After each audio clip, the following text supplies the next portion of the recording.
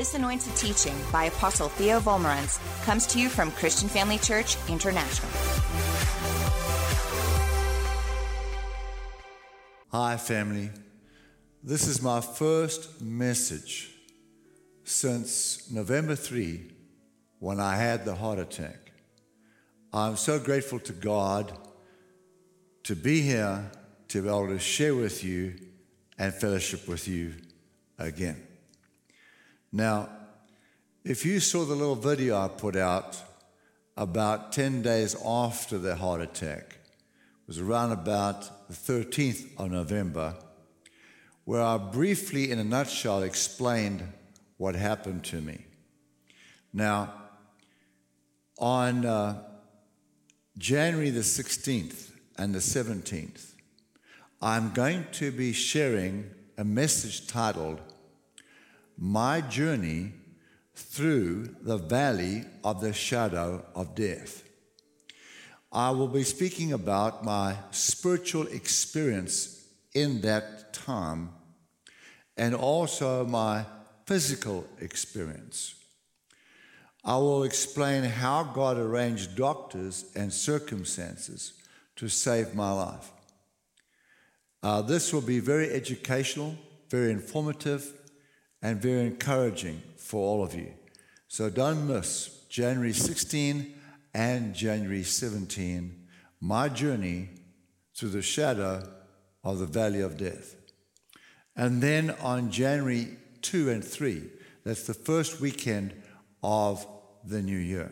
My message is titled, Don't Let 2020 Stop You from Being Positive About 2021. In other words, don't let the disappointments of this year stop you from being positive about the next year, because God is on your side. You're going to love that message to kick off 2021. All right. My message today is, what is my response to baby Jesus? Say that with me. Our message is titled, What is my response to baby Jesus? All right, let's begin with Psalm 19 and verse 1. I'm reading from the New Living Translation. The heavens tell of the glory of God. The skies display his marvelous craftsmanship. Day after day, they continue to speak. Night after night, they make him known. Night after night, they make Jesus known. They speak without a sound or a word. Their voice is silent in the skies. Yet their message has gone out to all the earth, and their words to all the world. Now, there are two different outlooks or two different ways of looking at this portion of Scripture. The first is, creation proves there must be a creator. So reading that, one would say, creation proves there must be a creator. And then the other way to look at this is, God has written the gospel message in the stars. God has written the gospel, or you might say the Bible, in the stars. Or you could believe both points of view are correct. And I do. I believe both points of view are correct. God has written the story of Jesus and his life in the stars. And we're going to prove that this morning. Matthew 2, verse 1. Please go there. Matthew 2, verse 1. Now, after Jesus was born in Bethlehem of Judea in the days of Herod the king, behold, wise men from the east came to Jerusalem, saying, Where is he who is born King of the Jews? For we have seen his star in the east and have come to worship him. Now that verse is packed full of revelation knowledge. There's so much in there, we're going to spend a little while talking about that. Not just yet. Let me read the whole passage. Verse 3.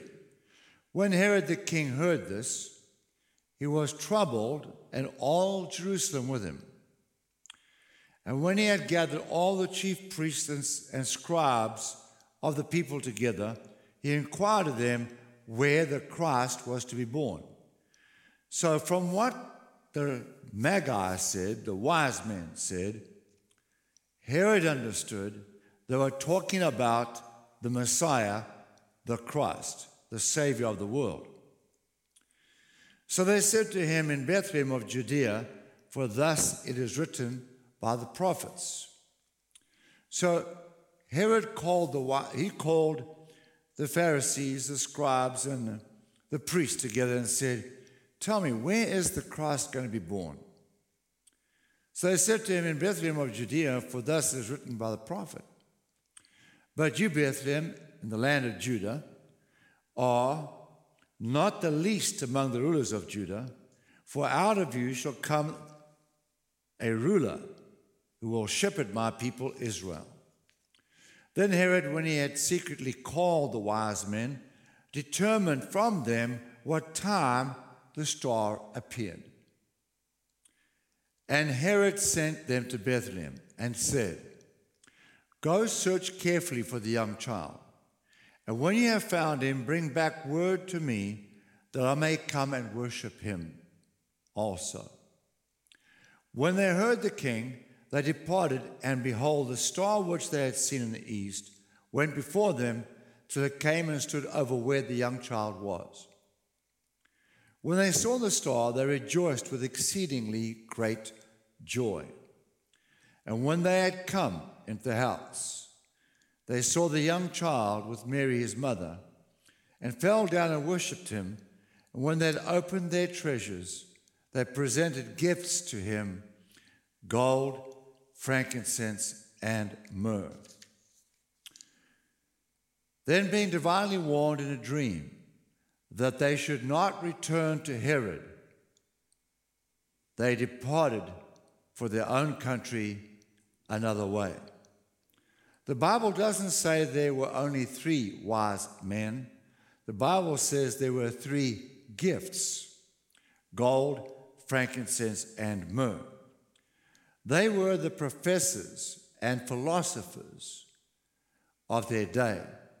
They were highly intelligent and educated scholars who were trained in medicine, history, religion, and astronomy. There is a difference between astronomy and astrology. Astronomy is the science of study of the stars. And astrology is the belief that there is a connection between the stars and our lives on earth. Today we call that a horoscope. So these men studied astronomy. These wise men were advisors to the king in their day. The king never made any major decisions without consulting them, known as the Magi. They lived in the days of the Persian Empire. We can read about them in the book of Daniel. King Darius placed Daniel over all the Magi in his kingdom. We know from reading the book of Daniel that Daniel had a tremendous influence over the 3 kings of Persia. And he also had a tremendous influence over the Magi of who he was in charge. The kings put him in charge of the Magi, or over all of his team or staff. It is very possible that a certain group of Magi continued to serve the God of the Hebrews and worship him throughout the ages after Daniel passed on. Because Daniel had such a strong influence over the 3 kings that he served and over the Magi that he was in charge of, He taught them about the God of the Hebrews and to worship the God of the Hebrews. And they must have continued doing so through the ages. And Daniel must have studied the stars, understood the stars and the message of the stars as God revealed them and the message to Daniel. And he must have taught this to the Magi, and they in turn taught each generation all the way down now to the time where Jesus is now born in Bethlehem. Let's go back now to Matthew chapter 2 and verse 1. Now, after Jesus was born in Bethlehem of Judea in the days of Herod the king, behold, wise men from the east came to Jerusalem, saying, "Where is he who is born King of the Jews?"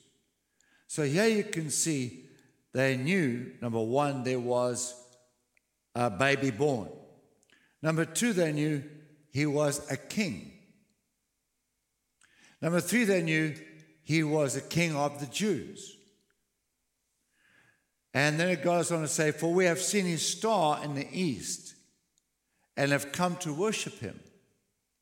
So they also knew that he was deity,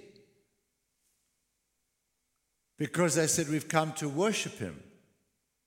So they knew that he was the Messiah. And number five, they knew exactly when he was born. They came at the right time. All this is revealed to us right here in verse 2. That these Magi understood, which was taught to them and their great fathers by Daniel. They could understand all this from the stars. In other words, God preached the gospel through his creation in the heavens. The Bible is written in the stars. That's what we are seeing here in that verse. When God said, "Light be," in an instant, the universe came into existence. God wrote the Bible in the stars right there when he said, "Light be," and the stars appeared in the sky. God wrote the gospel of salvation, the life of Jesus, in the stars at that instant in time. God foretold important activities that would take place on the earth, and he wrote them all in the stars. They traveled between 700 to 1,000 miles from Persia, Babylon, through extremely dangerous territory to Jerusalem. And yet some Christians don't want to get out of bed in the morning to come to church. They traveled between 700 and 1,000 miles, not in a jet, not in a modern-day car on a freeway, but on camels and donkeys. Many days it took. When they arrived in Jerusalem, they expected everyone to know about this amazing event. They were surprised to find out that no one knew. In Matthew chapter 2, verse 3, when Herod the king heard this, he was troubled, and all Jerusalem were troubled with him. Through the years, King Herod had murdered a number of people. He murdered his brother-in-law. He murdered his mother-in-law. He murdered his previous wife and murdered 2 of his own sons because he thought they were planning to overthrow him. Herod was disturbed at the thought of even a baby who might one day become the new king. Herod was king for 40 years at that point in time, and now he was getting old. And even so, the thought of a brand new king being born was not acceptable to him.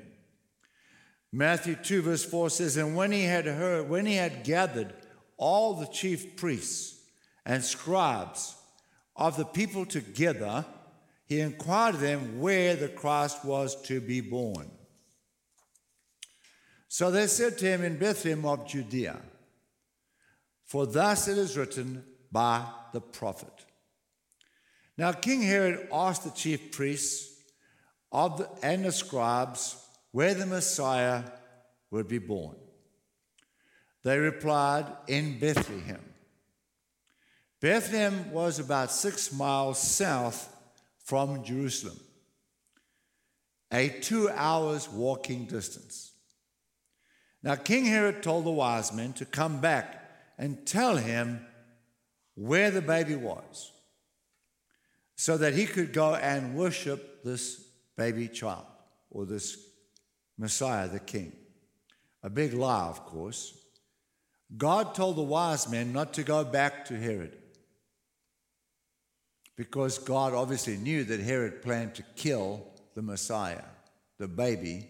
He couldn't stand to have another king take his place. Then Herod sent his soldiers and murdered all the children of Bethlehem after the Magi had left and gone back home. And he discovered they did not go back to him to tell him where Jesus was. So he killed all the children to make sure that he got Jesus. But Jesus had already escaped, right, to Egypt. Now, think about this. Herod tried to kill or murder the one who is bringing salvation to the human race. Herod tried to murder his own Savior, his own salvation, the one that was going to pay for him to be able to go to heaven one day. He tried to kill him. So, in other words, Herod wanted just a few more days as king on earth and didn't care about his eternity in hell. The wise men, the Magi, had very little information about this king, the Messiah. And yet they traveled many dangerous miles to come and worship him and bring him expensive gifts, very expensive gifts. The Pharisees, the scribes, and the priests, however, they knew much about the Bible. They had many books of the Bible memorized. They even knew exactly where the Messiah was to be born.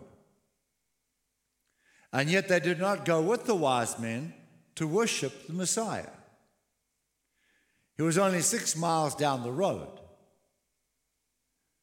These are like Christians today who know a lot about the Bible, but they are not excited about it. Not excited about it. They never act on the Word of God. They're not doers of the Word of God. They simply allow the wise men to go off and worship the king while they stayed back. One would expect these religious Jewish leaders to be singing and dancing with joy at the news that the Messiah was now born. Instead, they were cold-hearted about the things of God. The wise men, the priests, and King Herod all had the same information. The wise men, the priests, and King Herod all had the same information. The Messiah, Emmanuel, God with us, the King of the Jews, the Savior is born. There were 3 different reactions to this news. Number 1, Herod hated the Messiah and tried to kill him. And number 2, the Pharisees, the priests, the scribes, ignored him even though they knew what the Bible said. Number 3, the wise men, who had very little knowledge, traveled many dangerous miles to bring him gifts, and they came to worship him and serve him. At the end of our life journey, only one thing will matter, friends. And that is, how do you respond to Jesus during your life on earth? How did you respond? How did I respond? What is my response to baby Jesus? Will you be like the hostile King Herod who tried to kill him and get rid of him? I don't believe you will. But in case somebody is hearing this, my question is, would you be like King Herod to try to kill him? We still have many of King Herod's descendants with us today. They oppose the truth of the Word of God continually. They try desperately to stop the name of Jesus being mentioned in public. They try to erase Christmas from public life. The high school and university leaders try and banish Christmas in the classrooms. And lawyers sue people for displaying the manger scene in city halls and try and make us take down Christmas trees. That's the spirit of Herod with us today. Or are you like the second group, like the Pharisees and the priests, who know a lot about the Bible and the things of God, but are cold in heart? They don't really serve God at all, and they don't worship Him. They just know about Him, but they don't really know Him. They might go to church somewhere just to ease their conscience and look at their watch the whole time they are in church. Or are you like the wise men, the third group? Do you bring your gifts to Him? Do you worship Him with your whole heart? Are you grateful for your salvation and your eternity waiting for you in heaven? Do you love Him as He loves you? And are you serving in His kingdom with joy? As I said, when we stand before Him one day at the end of life's journey, all that will matter is how we responded to the baby born in the manger. Nothing else will matter on that day. Every head bowed and every eye closed. If you don't know this Lord and Savior, there's no better time to get to know Him than Christmas. If you want to accept Jesus as your Lord and Savior today, say this little prayer with me. Dear Jesus, please forgive me for my sins. Come into my heart and save my life. I declare you are my Lord today. I will serve you with all my heart until I see you face to face. Congratulations if you said that and made Jesus the Lord of your life. We'll see you in heaven. Keep serving Him with all your heart. And remember, Jesus is Lord. And we love you. Pastor Bev and I love you with all our hearts. And we're trusting God to see you at the end of February, beginning of March, God willing, and the airlines cooperating. God bless you all. Amen. Thank you for joining us during this episode of Living Life with Dr. Theo and Bev Vollmerans. We hope that through this inspired teaching, you had an encounter with God. If you enjoy the teaching ministry of Apostle Theo and Dr. Bev Vollmerans and would like to enjoy more resources, we hope you will visit our website at www.christianfamilychurch.co.za, or for our American listeners, www.christianfamilychurchsa.com.